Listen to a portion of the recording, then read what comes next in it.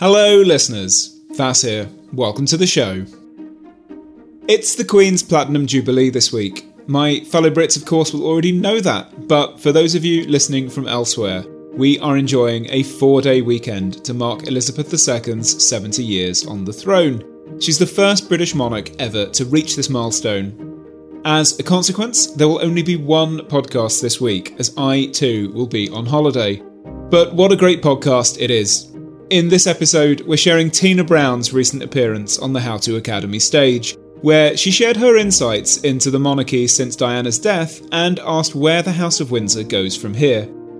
Tina is one of the most distinguished journalists of her generation, a former editor of The New Yorker, Tatler and Vanity Fair. Her new book is The Palace Papers, Inside the House of Windsor, Truth and Turmoil, and it's out now. Tina was joined in conversation by journalist, broadcaster and author Pandora Sykes. Enjoy. So this is your third book, and it picks up more or less where the Diana Chronicles left off, and it is completely fascinating, as anyone who's already gobbled it down since it came out will know, with more than 120 people interviewed. And I wondered, with so much written about the royal family, thousands of pieces being written as we are talking here tonight, how do you cut through the noise to locate what you wanted to say? Well, I tried to kind of create this sort of arc of this family, for 25 years and see it all as choosing moments which I thought kind of illuminated their journey through the post-Diana kind of twilight, the scorched earth, really, of the Diana years, which left so much kind of them all shaking and quaking, essentially. So that was the interesting part to me, is how do they get their mojo back? So I was trying to sort of illuminate that, and so then I would try to find stories, essentially, that I wanted to tell in that.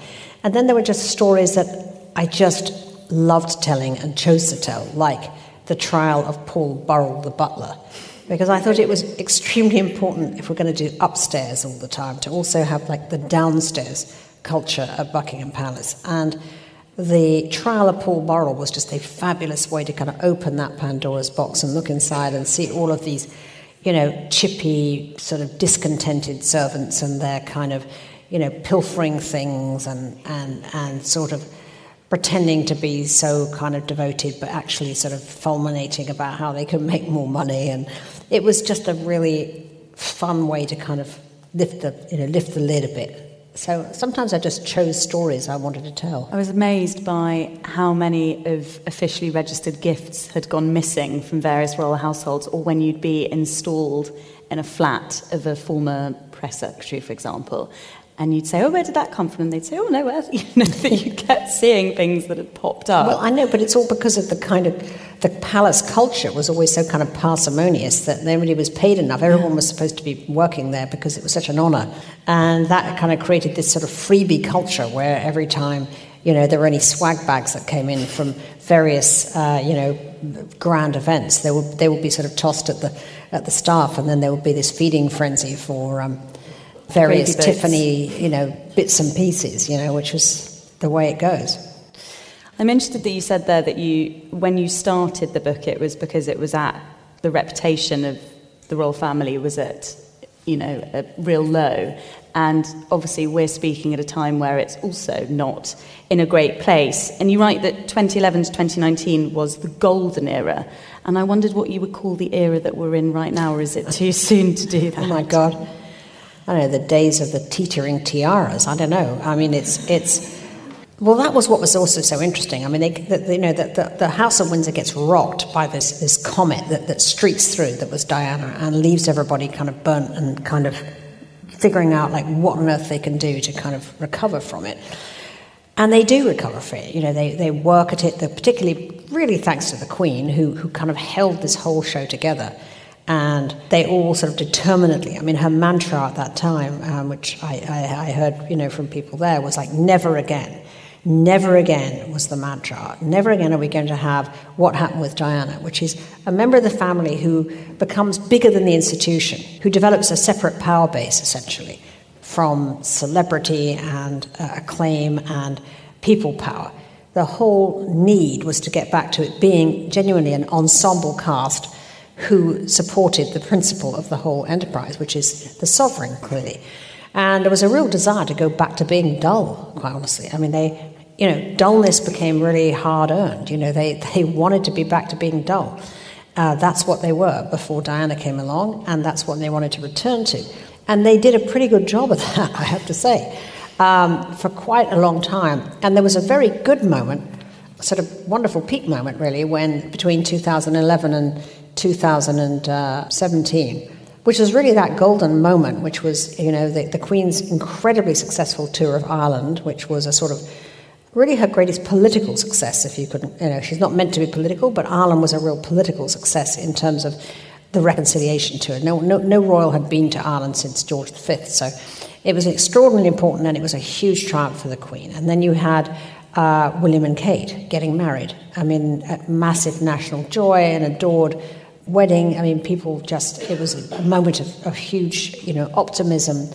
You had the London Olympics, so it also kind of dovetailed. And that's what's partly interesting in the book, was keeping the backdrop of England always kind of there and meshed with the story, because these stories don't happen in a vacuum. They're happening an evolving national situation. And that period, I call it peak London, because that period before the Olympics, it was sort of multicultural, it was optimistic. People, that it was after the financial crash where people had felt that they escaped, disaster. And it was a very, very sort of positive moment, actually. Boris and his bikes, it was all very positive. And then, of course, you had the Olympics, which was the great sort of crowning moment of that period. And the Queen does her wonderful stunt with Daniel Craig, and for the first time becomes a sort of pop culture heroine, actually. It was a great pivot moment for the Queen. She went from being, the august figure to being kind of adored by younger people for being kind of hilarious, which she was in that moment. So that was the great period. And then it all looked like it was going so brilliantly. Harry was in the army. He'd done 2 wonderful tours of Afghanistan, and, he was beloved. And then, well, we know what happened then. Oh my God! Like the wheels came off. The wheels came off. The wheels came off again. And what's amusing, frankly, as well as fascinating, is to see that cycle of repetition. Amusing and also terrifying as well, terrifying. Because there's now it's with the knowledge of what's happened previously. Right. Well, it's terrifying, and it's much more threatening now, because the Queen, of course, is is in frail health. In the past, she could always be relied to pull the show together. She could always do it, because she's so good at it. And you could always rely that, on the keep calm, carry on everything was going to be okay. We can't say that this time. And they had a very fine moment, the royal family, I think, in the pandemic. A really fine moment. I mean, they were just somehow at their best in that period. But then, with Andrew and the Sussexes, bolting for the exit and continuing to throw sort of hand grenades. That's the interesting and scary part.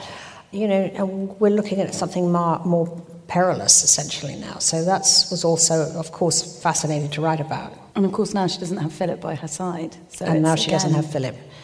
And, I take quite a lot of space in the book to write about the marriage of Elizabeth and Philip, because I think it was so critical to the success of the Queen's reign.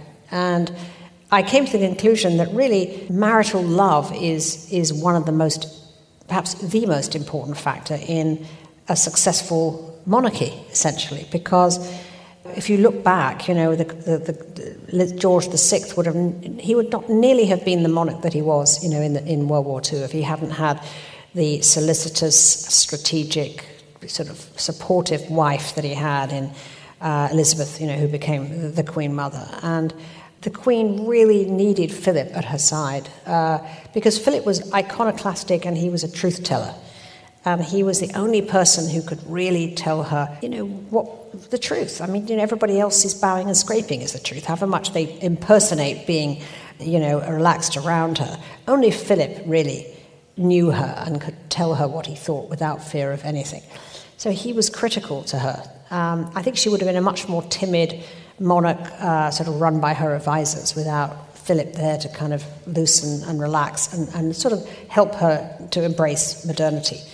And of course, we saw what happened to Charles when he had a very unhappy marriage, and now he's so utterly transformed by his marriage to Camilla. You know, he's now an unapologetically happy man, thanks to Camilla's, you know, being allowed to be, in a sense, with the woman he's always loved.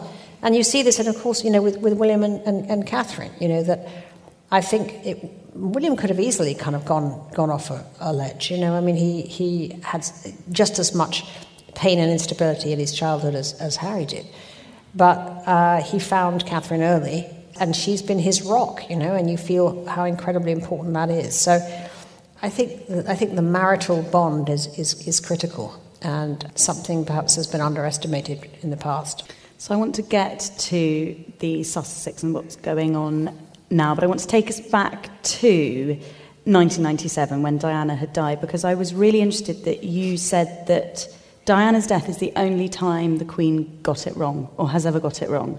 Could you expand a little bit on that? Yes, well, the Queen, you know, that was the time, really, in a sense, where the private and the public collided for the Queen in a way that really was unmanageable.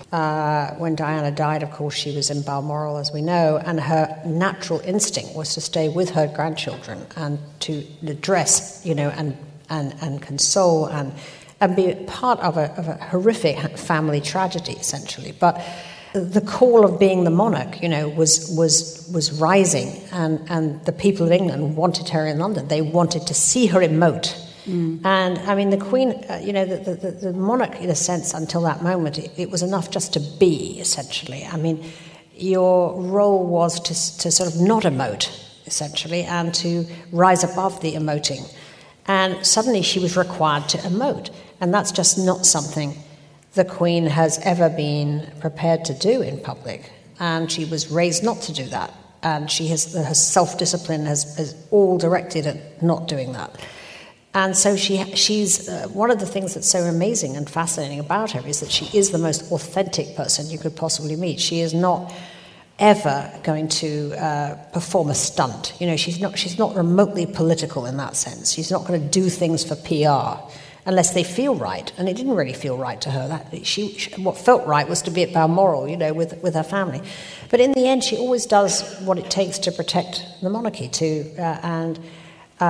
it was the will of the people, and she knows that ultimately, you know, she reigns at the will of the people, essentially. So she came down and she did it, and she made, you know, the television address that was sort of wanted of her. I'm told that Prince Philip considered it a great humiliation.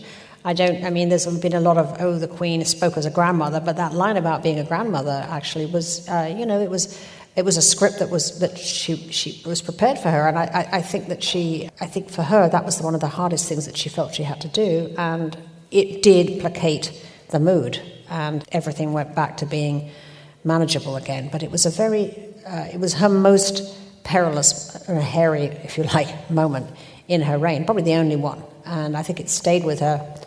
I know it stayed with her as something she never wanted to see happen ever again. Well, it's one of those clashes that's happened more and more, hasn't it, in the last 25 years, along with the whole sort of never complain, never explain adage no longer really being fit for purpose of you had a very sort of removed royal family, but then when Diana died, she was also a very emotive person, but it was the kind of public emoting that Britain had never seen. And 2.5, I mean, I can still remember where I was when I saw on television that she died and I was 10. And I can remember how all my family responded. I mean, I don't think anyone has had another living moment like that. And so you've got this hugely emotional spectacle. I'm watching the news coverage of it, of people crying in the streets. And then, as you say, she'd been raised to do the exact opposite. And it feels like that set in motion something that's going to keep on happening, which is that it no longer works. Society is no longer perhaps as removed. We're more emotional as a culture. We're definitely more emotional, but it's an interesting paradox because you know, we still don't know what the Queen thinks about anything. I mean, 70 years she's been here on the throne, and we have no idea what her opinions are. And she has this impassive face that she very often wears. One of her people said to me that impassive face really is something that she's perfected because anyone can project anything they want on it. The Queen is loving this concert. Look at her expression. You know, the Queen really can't stand this concert. What is she thinking?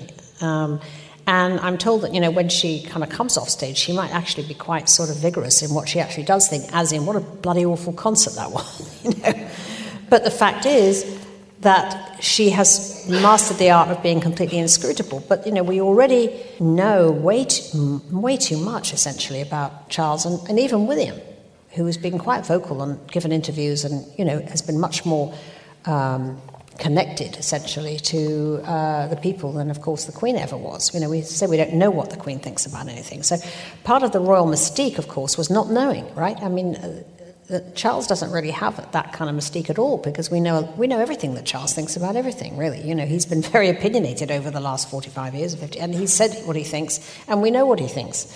And that doesn't have the same kind of mystique, of course, as saying nothing. Does anyone have mystique now?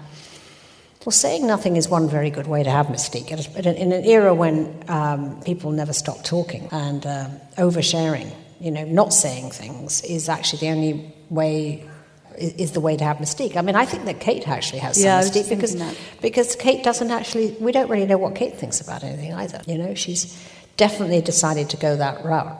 And I personally think it's probably the right way to go, because it gets you into less difficult, sticky situations than oversharing. She just smiles her way through, but it's equally, it's a smile that you can't tell again if it's wonderful or terrible. Absolutely, there's a big Mona Lisa quality to that. It's seriously impressive. Diana was mercilessly hounded by the paparazzi, and you write that the ultimate prize was to make her cry, and you interview some particularly unpleasant paparazzi who wrote a book about how they would taunt her, really, when she was with her children. There were jokes that she was suffering from mad cow disease. And Martin Bashir, I mean, I thought we'd read everything hideous about that interview, but apparently not. Martin Bashir told her that William and Harry's nanny, Tiggy Legg Burke, was having an affair with Charles and had aborted their child. And yet, you write, how much worse would it be today? How could it be worse today? Do you think just with the addition of social media? What I do think would be worse today probably is the conspiracy theories would get a lot more traction. I mean, there were a lot of conspiracy theories when Diana died that, she'd been murdered. There was all that crazy stuff with, Al Fayed saying that she'd been murdered. Today, well, might have got real traction on social media. It might really have got traction. So I think in that sense, it's possible. But the barbarity, in a sense, of the press in the 90s was, I think, outstanding, actually. It really was. I mean, when I look back on some of the stuff that people were writing and doing, it is pretty extraordinary that it could have happened. And, of course, today, the sort of the press, the kind of paparazzis getting into your face in the way that they did then, that actually doesn't happen nearly as much now. Well, there are sort of laws around it now, aren't there? There are many more laws. I mean, they do, every so often you'll see a movie star in LA, sue because they've got way too close in the car and so on, but not like the way they can't shoot up skirts, which exactly. was not illegal. Skirts, but also they just used to literally get up to Diana and they would just torment her and they would taunt her and they wanted to see her cry. It was a better picture. Extraordinarily barbaric.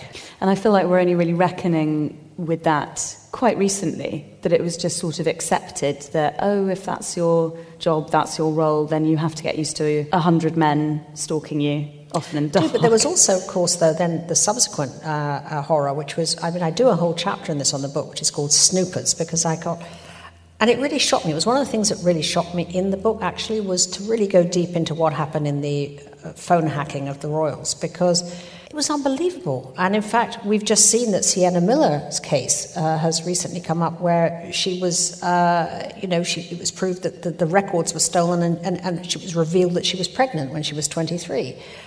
I mean, it's monstrous. It's just, it's unthinkable. But that period was completely without any moral inhibition. And I did get to feel actually very sympathetic towards Harry, particularly, because his whole adolescence was absolutely ruined by the press. I mean, they stalked and blagged and eavesdropped and hacked. And, I mean, the poor kid, he was just trying to be, a young guy, and every time he went out and had a drink, he was always like, photographed stumbling out of nightclubs, and it was absolutely horrible the way they tormented him. And the way they tormented his girlfriends was just a scandal. His two, Chelsea Davy and then Cressida Bonus. I mean, these girls their lives were made a misery. So you do understand, or I feel I understand, why he was so bitter with the press. The press had hounded his mother, and now they were hounding his girlfriends, and they never gave him a minute to sort of be, a fallible young man. And it really has, it's left a very, very big festering wound in him, as we've seen recently. Pulled out of the army as well, because obviously they found where he was. The army for Harry was a wonderful solace. He was able to hide in the army. And, he felt safer, on the front lines than he did, in a nightclub in London with a target on his back, a different kind of target on his back.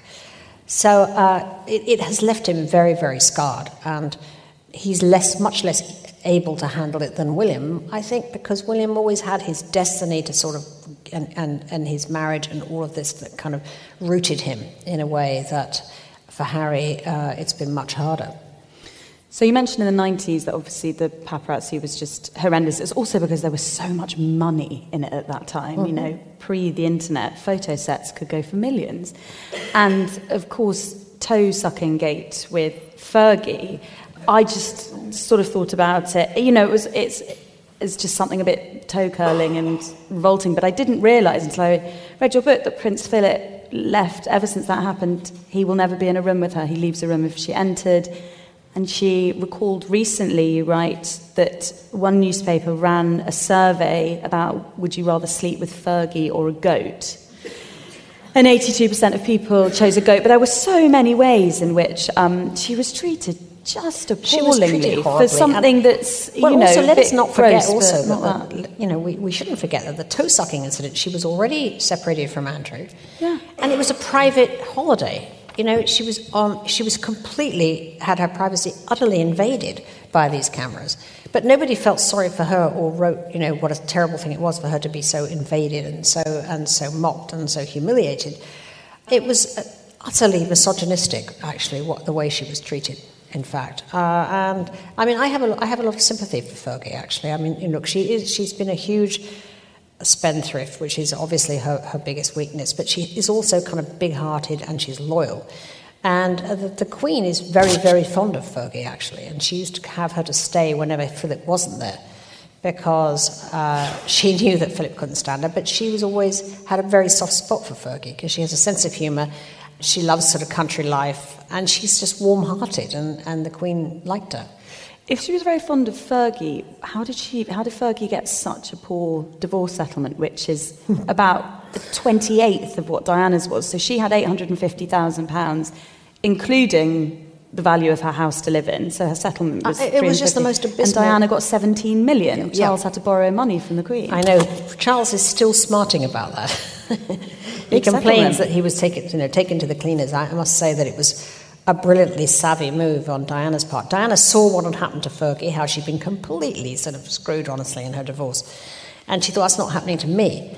And the way she beat it was to hire Anthony Julius, who was a very, very savvy divorce lawyer, who wasn't part of the sort of cosy establishment British bar at all. He was an outsider. He didn't care. He didn't want to go to Buckingham Palace or have a knighthood or anything. So he was a wonderful hire. And, he just got what she deserved, actually. He got, I think it was £16 million and, living in Kensington Palace in perpetuity, which was a really pretty good deal at the time. But Fergie, it was just a terrible deal. Well, the thing about the royals is that they just are, when it comes to money, they are extremely cheap. They're just cheap. And they have always been that way. I think it's this kind of, the deep sense that people are sort of lucky to work for them or lucky to be involved with them.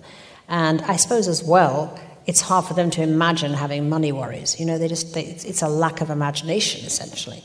Billy Talon, who was the Queen Mother's devoted steward, He served her for something like 60 years. And he was dying to retire, but she was 102. You know, she just went on forever. And I mean, nobody said to Billy Talon, I mean, like, you know, she needed him, so he couldn't retire. And he went on and on and on. But then when she died, I don't think she sort of left him like £10,000 or something in her will. You know, I mean, no grace and favour house for Billy Talon.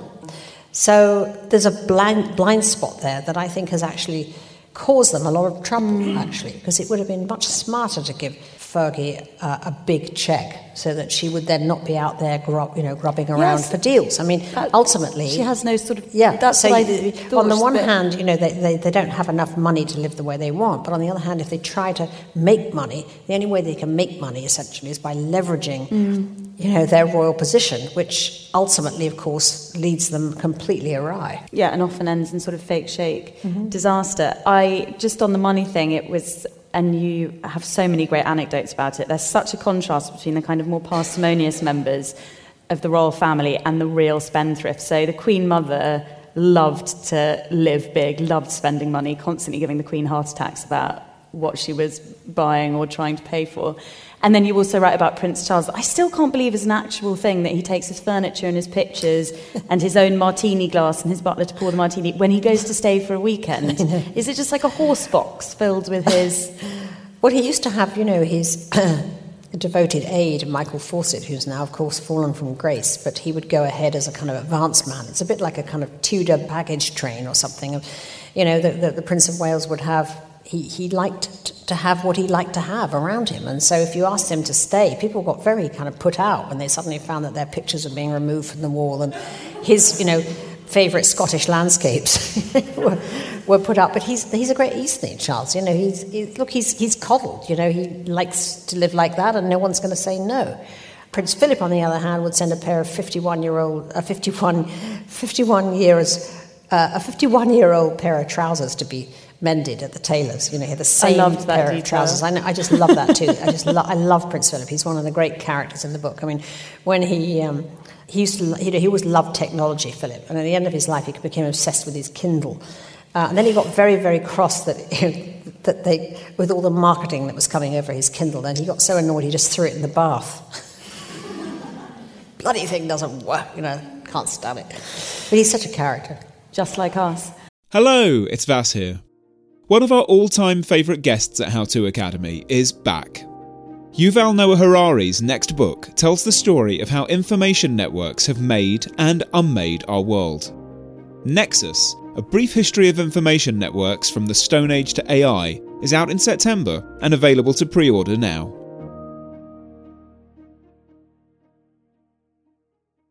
Hey there, I'm Dr. Maya Shankar, and I'm a scientist who studies human behavior.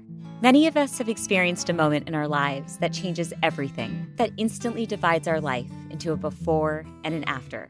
On my podcast, A Slight Change of Plans, I talk to people about navigating these moments. Their stories are full of candor and hard-won wisdom. And you'll hear from scientists who teach us how we can be more resilient in the face of change. Listen on the iHeartRadio app, Apple Podcasts, or wherever you get your podcasts. Yeah. You also, as well, what I was so fascinated about, I mean, what you really learn from reading this book is what many of us already suspect to be true, which is that it's a fairly miserable existence for many people living and working in the royal family. And you describe at one point that many of them are like the walking wounded. And I was astonished to read that for 5 years, when Andrew was in Portsmouth, Fergie was only allowed to see him for 40 days a year because Andrew worried she would be a distraction. And you think, I mean, isn't she allowed to be a distraction to her husband? I mean, that's really sad. I mean, that was a very, very tough. I mean, there's no doubt that these young girls, you know, Fergie and Diana, had such a tough time living in that. I mean, Fergie actually quite interestingly describes in some kind of memoir she wrote that sort of, you know, years and years ago about the kind of the dingy curtains and the kind of living in this kind of mangy suite in Buckingham Palace, waiting around, you know, for Andrew to come. And they're not really, you know, she couldn't really do anything except sort of just, you know, wait and do occasional engagements. It was a very sad and sorry life that she had to leave, actually. And she certainly wasn't equipped to live that way. I mean, who would be? It's for a modern young woman, it's an extremely difficult way to live. I think that a lot has moved on since then. I think that Kate Middleton kind of lives like, very happily, like a sort of, a woman of means in the country. They have a very much more modern setup than, say, Andrew and Fergie did. But even so, I mean, Kate's done quite a lot of waiting around, for William. Well, the tabloids gave her that awful moniker of Waity Katie. Waity Katie, yes, indeed. But it was kind of brilliant of William, though, to wait as long as they did to marry, because he really did make sure she understood what she was getting into. It amused me very much that the first engagement that the Queen took Meghan on, which was a big deal to have Meghan accompany the Queen, and she took her to the opening of a bridge in Merseyside. Loves bridges, he revealed. And bridges it was almost as if tunnels. she was saying, "I just want you to see how it's done, Meghan, right? I mean, this is what you do. You go to Teesside and you open a bridge, and you love it. You just love it." And the Queen does love it. She's like her grandmother, Queen Mary, said, you're a member of the royal family. She said, we're never tired, and we all love hospitals. And that's sort of what the Queen was sort of really saying to Meghan. She said, the Queen loves infrastructure. One of her people said to me that she loves opening bridges and tunnels, and she'll put her hand out and take from the rejected pile, the invitation to open a tunnel or something, and that's what she wants to do. She loves infrastructure, so she's kind of perfectly matched with her assignments. But I don't know many people who would find opening bridges and tunnels that fascinating in today's world. It's not many of us could really live like our 96-year-old great-grandparents either. Well, therein lies the issue, doesn't it? And you talking about the tunnels, and you relay in great detail quite how many places they are deployed and the minutiae of what they are made to open. And a lot of it is incredibly dull. You say on the Millennium Eve, when everyone else was having a great time, every single one of them was dispatched to open a different something, and some of them were just astoundingly dull. But it did make me think there's that common accusation of the royal family should just get a job. And when I read your book, I was struck by the sense that they never stop working. Many of them do 200, 250. And there's no off-ramp, right? I mean, most of it, if you have a job where you have lots of boring things to do, you think, well, that's all right, and I'll do this for 3 years, and then, I'll move on, or I'll move up, or I'll just take the money and run, or whatever. No, if you're a member of the royal family, there's no off-ramp. You just have an endless vista of opening bridges in Teesside. I mean, you're going to be doing this forever. So that's pretty daunting. And it is a bit like a kind of secular version of taking the veil. I mean, this is a vocation that you have to be serious about, very serious about. I think that Camilla found it pretty difficult at first when she moved from being, a mistress to being, a wife, because being a wife meant much less fun for Camilla, frankly. It was never her. She never liked having a diary full of things that she'd rather not do. That was not, what her life had been at all. So the fact that she was willing to sort of bite it off, actually, is impressive. I mean, she's now 75, and the thing her vista is actually working more and more and more. Yes, it's not what most of us want to do almost 75. Didn't she do 240 public appearances? Yeah, I mean, this was someone who always said she never wanted to do royal engagements. I mean, Camilla liked to sort of, lie on the couch and smoke a cigarette and read a novel. She wasn't a woman who was eager to dress up, put on those Spanx and get out and, smile all the time. But she's doing it really well.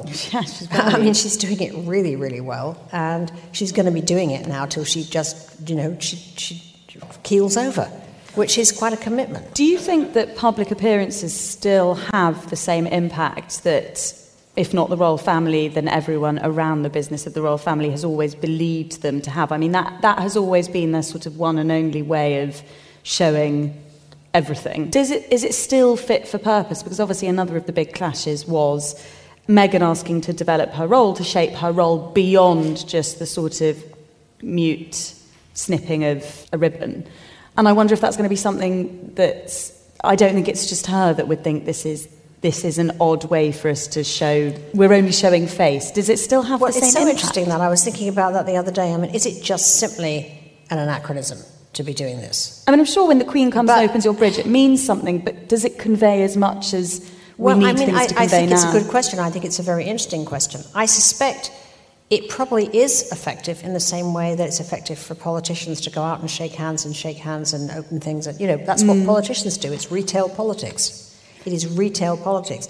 So as retail politics, there's probably nothing better, really, than still doing that, showing up, showing face, showing interest, and validating people. So I think you can move too far the other way, where you say, this is all going to be thematic and cause-driven now. You know, I'm only going to talk about the environment, or I'm only really going to talk about, my particular thematic passion. The Queen's always had a huge kind of, a hugely sort of plural portfolio, actually. But Charles has had quite thematic passions. He has, but there's been a huge amount of them. I mean, he's done many things. I mean, his foundation is actually very, very eclectic. Yeah, and the Prince. So I think it's you sort of you edit it down too far at your peril a bit, because then you're leaving a lot of people out. And I think that people love to be validated. You know, they love to have a visit from the member of the royal family who tells them that they've done a wonderful job. You know, and it's a time of pride and sort of a sense of being seen. You know, so it's an interesting question. I think you can go too far in this idea of being thematic. One of the great asides in your book, I mean, there are just so many, is when Prince Andrew noted that the Queen Elizabeth II Conference Centre was a bit small, Boris Johnson retorted, if it's too small, it's your mum's fault, which reads like something out of Mrs. Brown's Schoolboys. How did you discover morsels like that, which is so believable as well? That was actually from a tweet that I noticed. Somebody tweeted this out, and I'm surprised it didn't get picked up anywhere. It was somebody remembering the anniversary of that thing. I can't remember who it was, and I just happened to catch it on social media, and I thought, well, this is going to be all over the Daily Mail, but nobody else saw it except for me. That's a very good spot. You know how, I mean, you mentioned earlier as well that you know how difficult it's been, particularly for Charles, to endure the revelations made by Paul Burrell, Mark Boland, Michael Fawcett, these former press secretaries and bodyguards and so on and so forth, who go from being scrupulously loyal to hell-bent on destroying reputations of the royal family. This is quite the switch-up, aside from the fact that most of them are underpaid and overworked.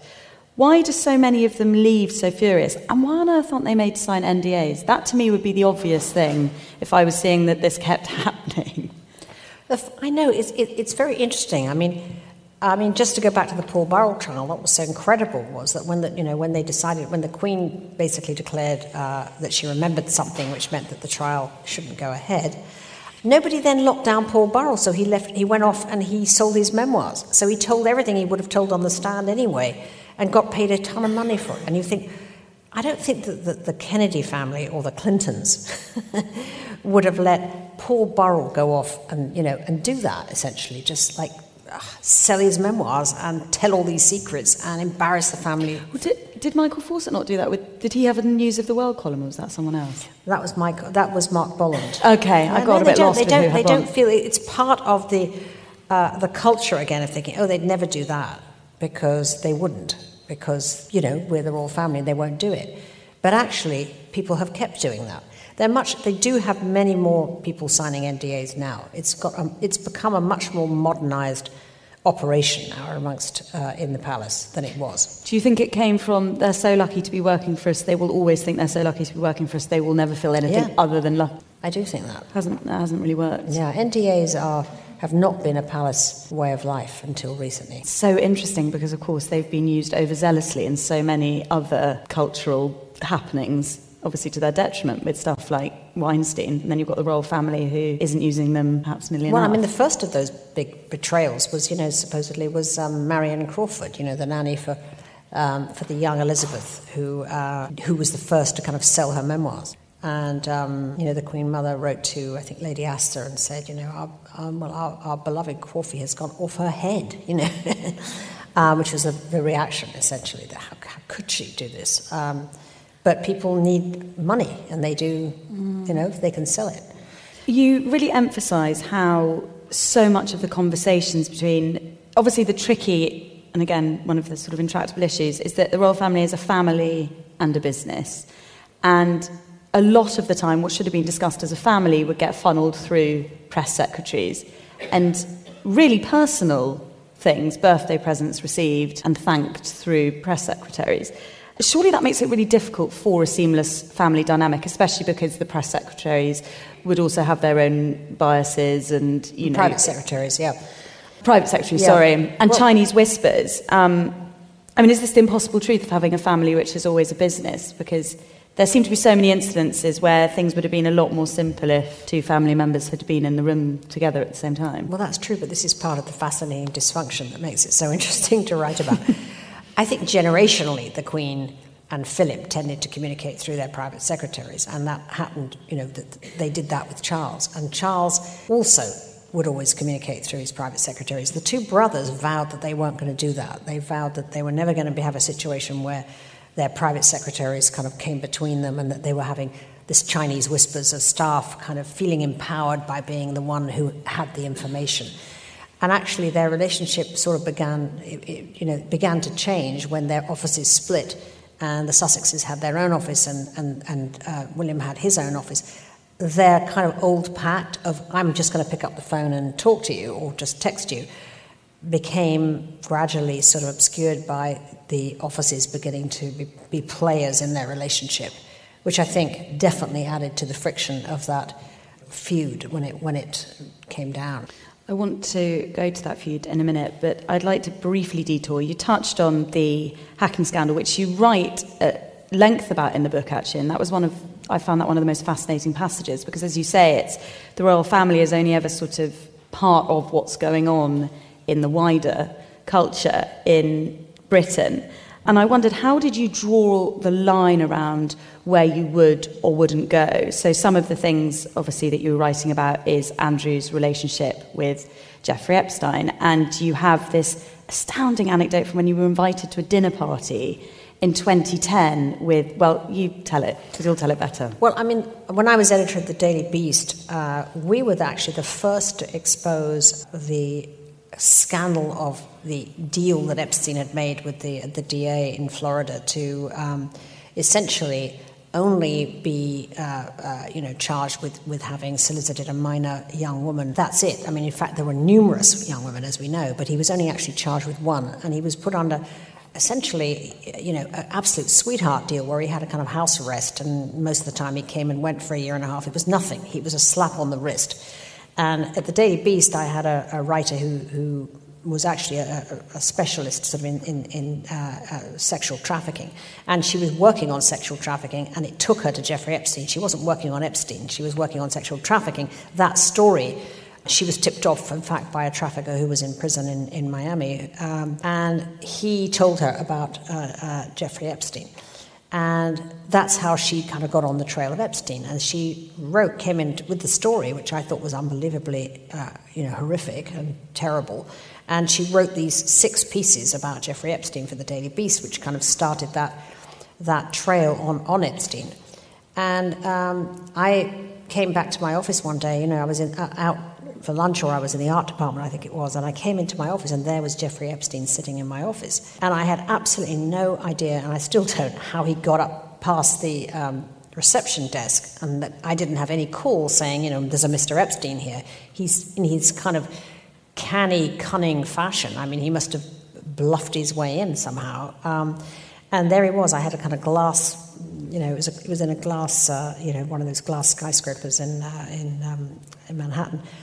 And I had a glass office, and I came in and there he was. I remember, never forget, sort of standing by the door, and there was Jeffrey Epstein sitting in a chair in my office. And I looked at him and he just said to me, "Just stop." And I said, Jeffrey, because I had met him actually once before. I'd met him at the Bill Clinton's conference.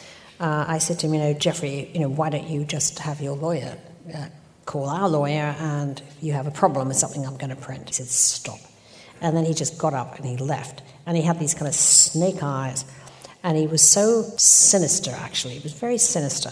And I waited in quaking in trepidation for this, blizzard of legal documents. But there was nothing.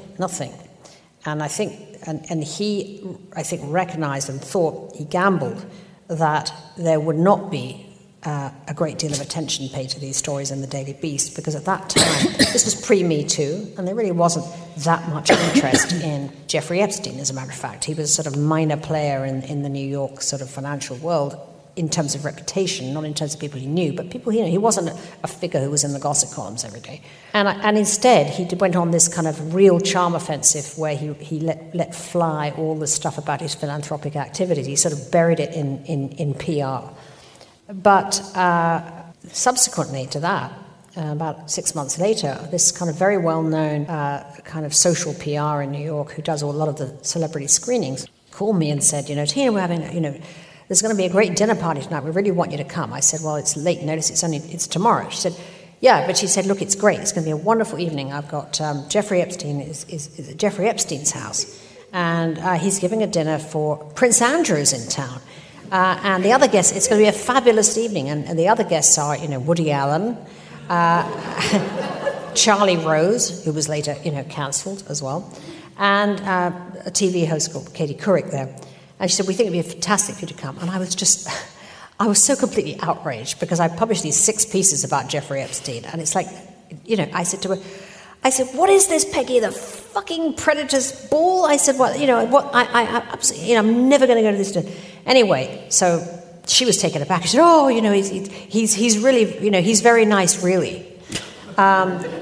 So anyway, I was so appalled by this. And then later, of course, this dinner party became this kind of famous, night of shame where, I don't know whether I bitterly regret that I didn't go. That's what I wondered. Do you wish you'd gone, or are you terrified? Yeah, well, no, I mean, because actually, normally I'll go anywhere for a story. I'm just this kind of, it's too interesting to say no.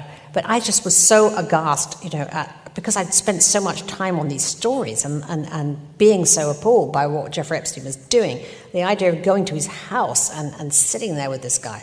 So I didn't go, but now I wish I had. I would have had another great chapter if I had gone. And I could have been, the one who saw Andrew waving goodbye at the door, The missed copy.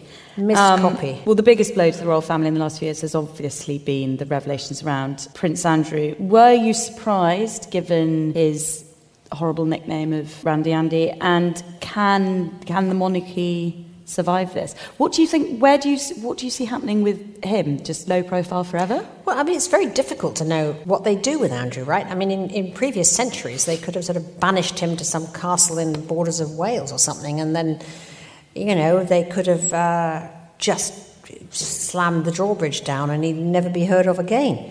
But they're not trying to do that. Well, I know, but they're trying to do it, but it's a bit hard to know how to stash or where to stash a very healthy 61-year-old, very, very insensitive man, frankly, who doesn't have any desire to be stashed anywhere, and he's going to keep thrusting his face into things whenever he possibly can. So I think they've got a real problem with Andrew about what on earth they do with him, actually, because he's not going quietly, Andrew. He's not actually going to go quietly. Hello, it's Vas here, recommending you a new book from our friends at Firm Press. This May, the author of The Argonauts and other genre-defying, unclassifiable modern classics, Maggie Nelson, is back with a new collection of essays. It's called Like Love. The collection celebrates art, artists and thinkers including Prince, Bjork, Sarah Lucas and Judith Butler. Like Love is available to pre-order now in hardback, ebook and audio. You also write in harrowing detail about Ghislaine Maxwell's upbringing, and I actually read out a passage I've been taking the book everywhere with me and treating people to various readings, often just unsolicited. But you have one part where you talk about where Ghislaine is taking a family friend into her bedroom when she's 10, and she shows this family friend all of the instruments on her dressing table, which is an old hairbrush and, I don't know, a wooden stick or something. A leather thing, strap. Yeah. And she said, these are what Daddy punishes me with, but I get to choose which one he beats me with. And I think, and there's other various... That came actually from Mary Berry's memoir. She was a mistress of Maxwell, her father, And it was this kind of little scene memoir that, it was an obscure thing she wrote. And it stunned me when I read that. I just thought that explains everything. Because in a way, her father was asking her to procure her own punishment, for herself. It was something so twisted, actually, that you could imagine how that impacted on her psyche and made her sort of seek out another very sort of essentially emotionally sadistic man, is the truth, in Jeffrey Epstein. God, so that was already out there as a memoir. How amazing that no one had discovered that until you. I assume that was an original interview you'd done for the book. No, that was shocking. But it was an obscure memoir. I got it from somebody who, I don't know how many copies were printed of it. It was a sort of... but it hasn't been picked up somewhere else. I was quite surprised that it hadn't. To me, it leapt from the page. But you're also clear, even though she was vulnerable to someone like Epstein, you're also very clear that didn't make her a victim, that to an extent she was driving the... No, Ghislaine really kind of upped the ante for Jeffrey Epstein. Her social energy, which was considerable, and her contacts and her charm, essentially added to the kind of industrial strength procuring that Jeffrey had. She did that for Jeffrey. That was the, she brought tremendous energy to the operation, essentially. And it was a very, very odd thing, really, when you think about it. Clearly, she was madly in love with Epstein and really kind of lost a sense of who she was. And it just dovetailed with this kind of dark wound of her own past, with her father. It was it's remarkable to think that, her father died, we don't know, by suicide or murder, going over the side of his boat. And then, 25 years later, same thing with Jeffrey Epstein. We don't know whether Jeffrey Epstein was a suicide or a murder.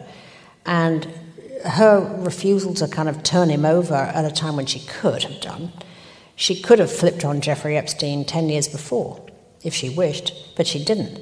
And now, of course, his suicide means that she had nothing to tell because Epstein was dead. So essentially, she then, there was no recourse for her. She had nothing she could give because Epstein lived in such compartments that, everyone has always said, she's sitting on all this information that she'll give to the FBI, but actually she'd have given information if she really had it. And she has nothing, I think, to give. And she's going to serve out that sentence with, more than 20 years. And you think she was desperate and in love with him rather than terrified of losing the lifestyle?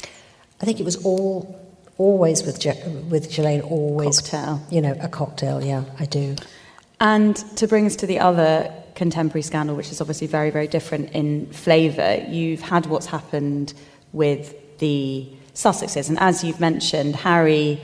the trauma of the paparazzi, which is, it's incredibly hard to read, actually, all the ways when you lay out how things are snatched from him, whether it's his job in the army, whether it's Chelsea, whether it's the utter devastation of his mother.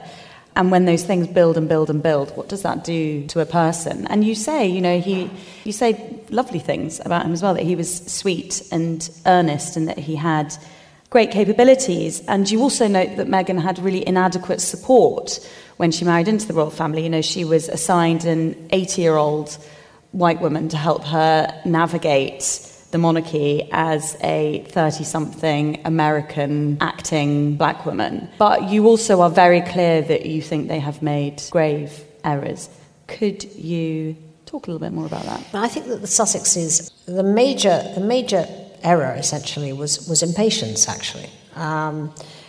One thing that we've seen, in the story that I write is that, it's all about the long game being in that family. If you think about Camilla, very long game. Long game. If you think about the Queen, of course, and you think about, the Duchess of Cambridge, Waity Katie, it's about the long game. And actually, a lot of good things can come to you if you're strategic. It's not, as I've said, it's a very, very constrained life. It's not a life I could bear. But there are things you can do in it. And the Queen's view regarding the Sussexes, she was always such an admirer of the way Philip came into the family, tremendous restive alpha man, felt he didn't have a role, felt that he was flailing around, but over the years he carved out for himself a very, very meaningful role and did develop a very satisfying, sort of portfolio of interests that ultimately, he found actually a very fulfilling life. And she believed that that's, what the Sussexes could do. But there was a great deal of impatience there, essentially, in the two of them.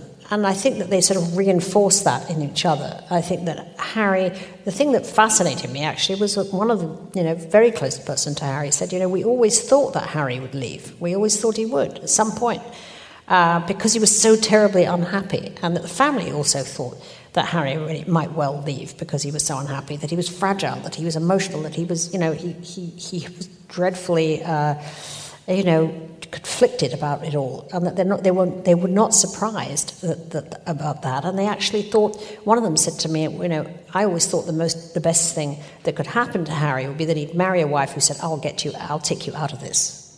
Well, of course, that's what actually happened with Meghan. She really, I think, gave Harry the tools to sort of escape, essentially, because she had the kind of dynamism and worldly connections and a fearlessness, if you like, because, as a career woman, in her 30s, she'd earned her own living from the age of 21, and Harry was just absolutely entranced by her sort of extraordinary, self-determination, actually. Quite unlike a lot of the young women he was used to, who were much more sort of, women of... Meghan had been in a TV show, a successful television show. She was in Hollywood. She knew people. And that was for him, I think, a very, exciting prospect. And in a sense, in a way, she opened his eyes to the feeling that there could be this other life that could be of interest to him. And it also happened to come at a time when he'd started the Invictus Games. And that really showed Harry that he could be a megastar, because the Invictus Games, his Wounded Warriors, initiative, was actually a brilliant idea. It was really the best royal initiative we've really seen. I don't know. I mean, it's one of the most successful ever because it's authentic, it is emotional, it's connective. There's something incredibly moving about seeing people, who have the wounds of war being kind of validated by sports. I mean, it's an amazingly clever, as well as being meaningful, initiative. And it was Harry's idea, it was. And it was done so well and has been, an ongoing great success.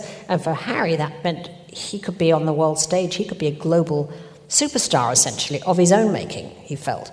And, of course, that's very much what Meghan had always wanted. So the two of them, that kind of reinforced, each other. And suddenly being stuck in this kind of second son, I mean, he's 6th in line to the throne at this point. I mean, it seemed pointless to be there anymore. But I think that the precipitous way they did things was a huge mistake for them. And I think a great lack now for the royal family that it all ended in tears, because I think that they could have been a great asset. And I think that they would have got a lot of what they wanted if they'd done things differently. But they were very reckless and kind of ill thought out in the way they, made this, decision to, as they put it, become sort of quasi-royal. That they were going to have a commercial arm. The fact is that they were always told, and it's never been clearer ever, that to have to try and be a part-time royal, to try to be both royal and also taking on huge monetary rewards for entertainment projects cannot work, because essentially the conflicts of interest are too intense. The press would never let you rest. I mean, everything would always be questioned. And essentially, you would be leveraging your royal titles. You are. That is why, that's why people want you to endorse their products, to do this thing. It's because you're royal, and that means that you're leveraging the monarchy, and you cannot be allowed to do that. So it's a kind of, it's this awful box they're in, which is that, they have this kind of mirage, this glittering mirage of all of this fabulous deals that could be made. But at the same time, the goodies are out of reach, and that, I think, became a driving kind of frustration for the Sussexes, that the glittering prizes were out of reach. What's been so extraordinary to witness, and must be incredibly discombobulating to experience as the recipient of it, is how swiftly the pendulum has gone from one extreme to the other. So you had the high point of their wedding, where the kind of general feeling was very, very behind Meghan. And then when she was pregnant, she did get an extraordinarily rough time from the tabloids. I mean, of course, there's also the Straight Outta Compton headline, and she was given, there were all those headlines contrasted of Kate with her hand on her belly, you know, perfectly nice things being written about her, and Meghan resting her hand. And I wrote a piece for, I can't remember, I think it was Elle magazine, just saying, you know, here's the reasons why, as a woman, when you're pregnant, you might find that comforting. And still, 3 years on, however long it's been, I get tweets from people saying she was never pregnant, she faked it. I mean, I have tried to mute so many things. The fury that writing one thing about her aroused. And, I mean, we could sit here all night talking about, did she know what she was getting into? Didn't she? You know, but, I mean, I can think of more people who would be broken by what she had gone through, especially while having children, than who wouldn't. And I can see that her saying to Tom Bradby, no one's asked me if I'm okay, during a tour, the timing is bad, but it did feel like just the level of ire towards her feels imbalanced. Well, I mean, you know, the fact is that it's constantly stoked by the same, you know, that the press loves nothing more than kind of, for a start, like war between women. Well, I mean, like and the also, Kate versus Piers Morgan Meghan leaving thing. his job over her. I remember watching on television as he, you know, stormed out of a studio and essentially resigned from his job over Meghan Markle. I think that, you know, there was a sense of, there was so much hope around the Sussexes' wedding that when it became clear that Meghan was hating it, there was a sense of fury that kind of took over about the sort of her rejection, almost, it seems, of it was a mutual rejection that developed a very bad energy around her, essentially, and a kind of sense that she'd also kind of stolen Diana's beloved boy. You know, I mean Harry was beloved. I mean, actually, he was the second most popular member of the royal family, you know, for years. And he's gone, and that's left this kind of gaping wound, essentially, in, I think, you know, in the royal sort of story. And I think that ultimately there is going to be a desire to have Harry back, and I think there's a desire, probably, and there may well be a desire for Harry to come back. Whether it's possible to sort of mend this bitter relationship with the British nation at this point is a question, because I think Meghan actually hated the whole situation. I think that Meghan, she hated the sort of the British temperament, is in truth, you know, the sort of, you know, the dry sense of humour, the reserve, you know, the kind of snarky way of looking at the world. I mean, it really wasn't that Meghan was American so much as she was so Californian, you know. I mean, she comes from the sort of capital of smiley face, you know, and the British kind of sourness at times. For her, it was just that, you know, she just didn't like it, didn't get it, and I don't think she has any desire to live here again. And having to be apolitical as well. I mean, that would be really difficult for many young women, and being criticised for. I mean, she was. But Meghan is very political. You know, she's very, very interested in politics. She's extremely interested in politics. There are constant rumours that Meghan will run for office. I actually think that is something that would interest her very much. Yeah, I wouldn't be surprised. But when she lobbied Republican senators last year about paid parental leave, and she was criticised for that, and there is something quite frustrating about that, because, you know, that's not the worst way she can use her time, but she's just not allowed to do it. And that's when in my view, they have the worst of all worlds, in fact, now, really. Because, I mean, the thing is that the great thing about being royal is that you can be as boring as you like forever, right? I mean, you don't have to really do anything to be celebrated. Tunnels and bridges. The long game, exactly. I mean, it's you know, you're there. You're always going to be top of the bill. You're always going to be the person who's honoured at the big event, because you're royal. Now what they've done is the glittering prizes turned out to have quite a lot of downside. I mean, they got a ton of money from Netflix, but then you've got to deliver something. The thing about these entertainment deals is it's you know, you can make a huge deal. Over $100 million, isn't it? Yeah, but I mean, are they going to have another deal like that? Is that going to get renewed? And they're living in a community in Montecito where that's peanuts, right? I mean, all their neighbours are in the many billion-dollar, you know, sort of niche, and they're having to work for theirs. They've got to deliver the projects, And we've just seen that Meghan's Netflix animated show was cancelled. Pearl, yeah, I saw that. I mean, cancelled. Think about that. And the quote was actually, it was like kind of like fingers on a chalkboard. There was a quote from someone there saying, Meghan was an actress. It's not the first time she's heard no. Wow. That's pretty different from being HRH, the Duchess of Sussex, that you're actually back to being, a person who can just have no from an entertainment company. But that is the truth. If you are going to put yourself into that realm and you're going to make deals and have entertainment things, you've got to deliver a hit.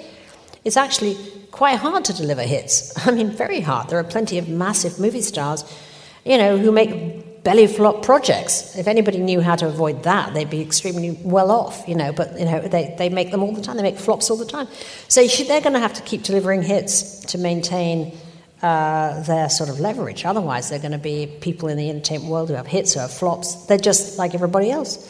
So I think that alone might mean that at a certain point they decide to come back to England, because it might suddenly seem rather appealing to not have to keep on singing for your supper. You write that to serve the monarchy is to serve the Queen, and to be a celebrity is to serve yourself, and that was obviously a big issue when we're talking about the Sussexes. But that feels like a very old approach that has not made for many happy campers at all.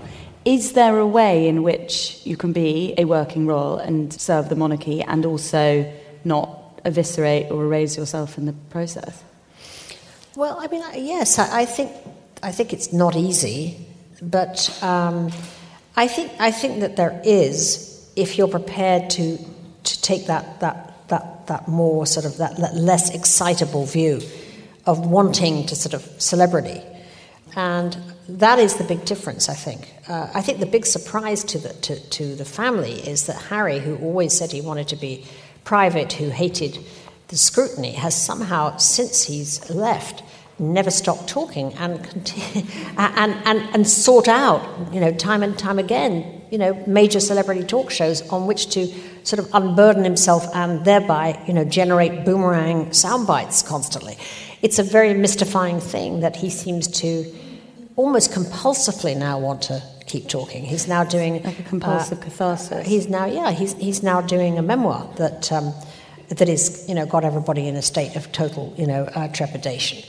And it's said to have, harsh things in it about his family again. So that you kind of wonder what is his end game for doing that, essentially, or whether it's just that he's just constantly working through this, this kind of psychic, storm that's been raging in him all this time. But I don't think that that's a smart, long game, personally. Mm. Before we go to questions, I just had one thing I wanted to ask you. Your acknowledgements are extensive, and you note that writing about the royal family is incredibly difficult for obvious reasons, and many people don't want to be on record. And I just want to know, would we be surprised by some of your sources? Not telling. It takes time to win the trust of people, but I think that when people sort of decide that, you're actually you're really striving to get this right, then they start to be willing to help. Thank you, Tina. Ladies and gentlemen, please join me in giving a huge thank you to Tina and Pandora. This episode of the How To Academy podcast starred Tina Brown and was presented by Pandora Sykes. The producer was Esme Bright, and the series is made by me and Dana Outcolt. I'm Vas Christodoulou. Please write us a review and share the episode if you loved it. We're back on the 7th of June. Until then, thanks for listening.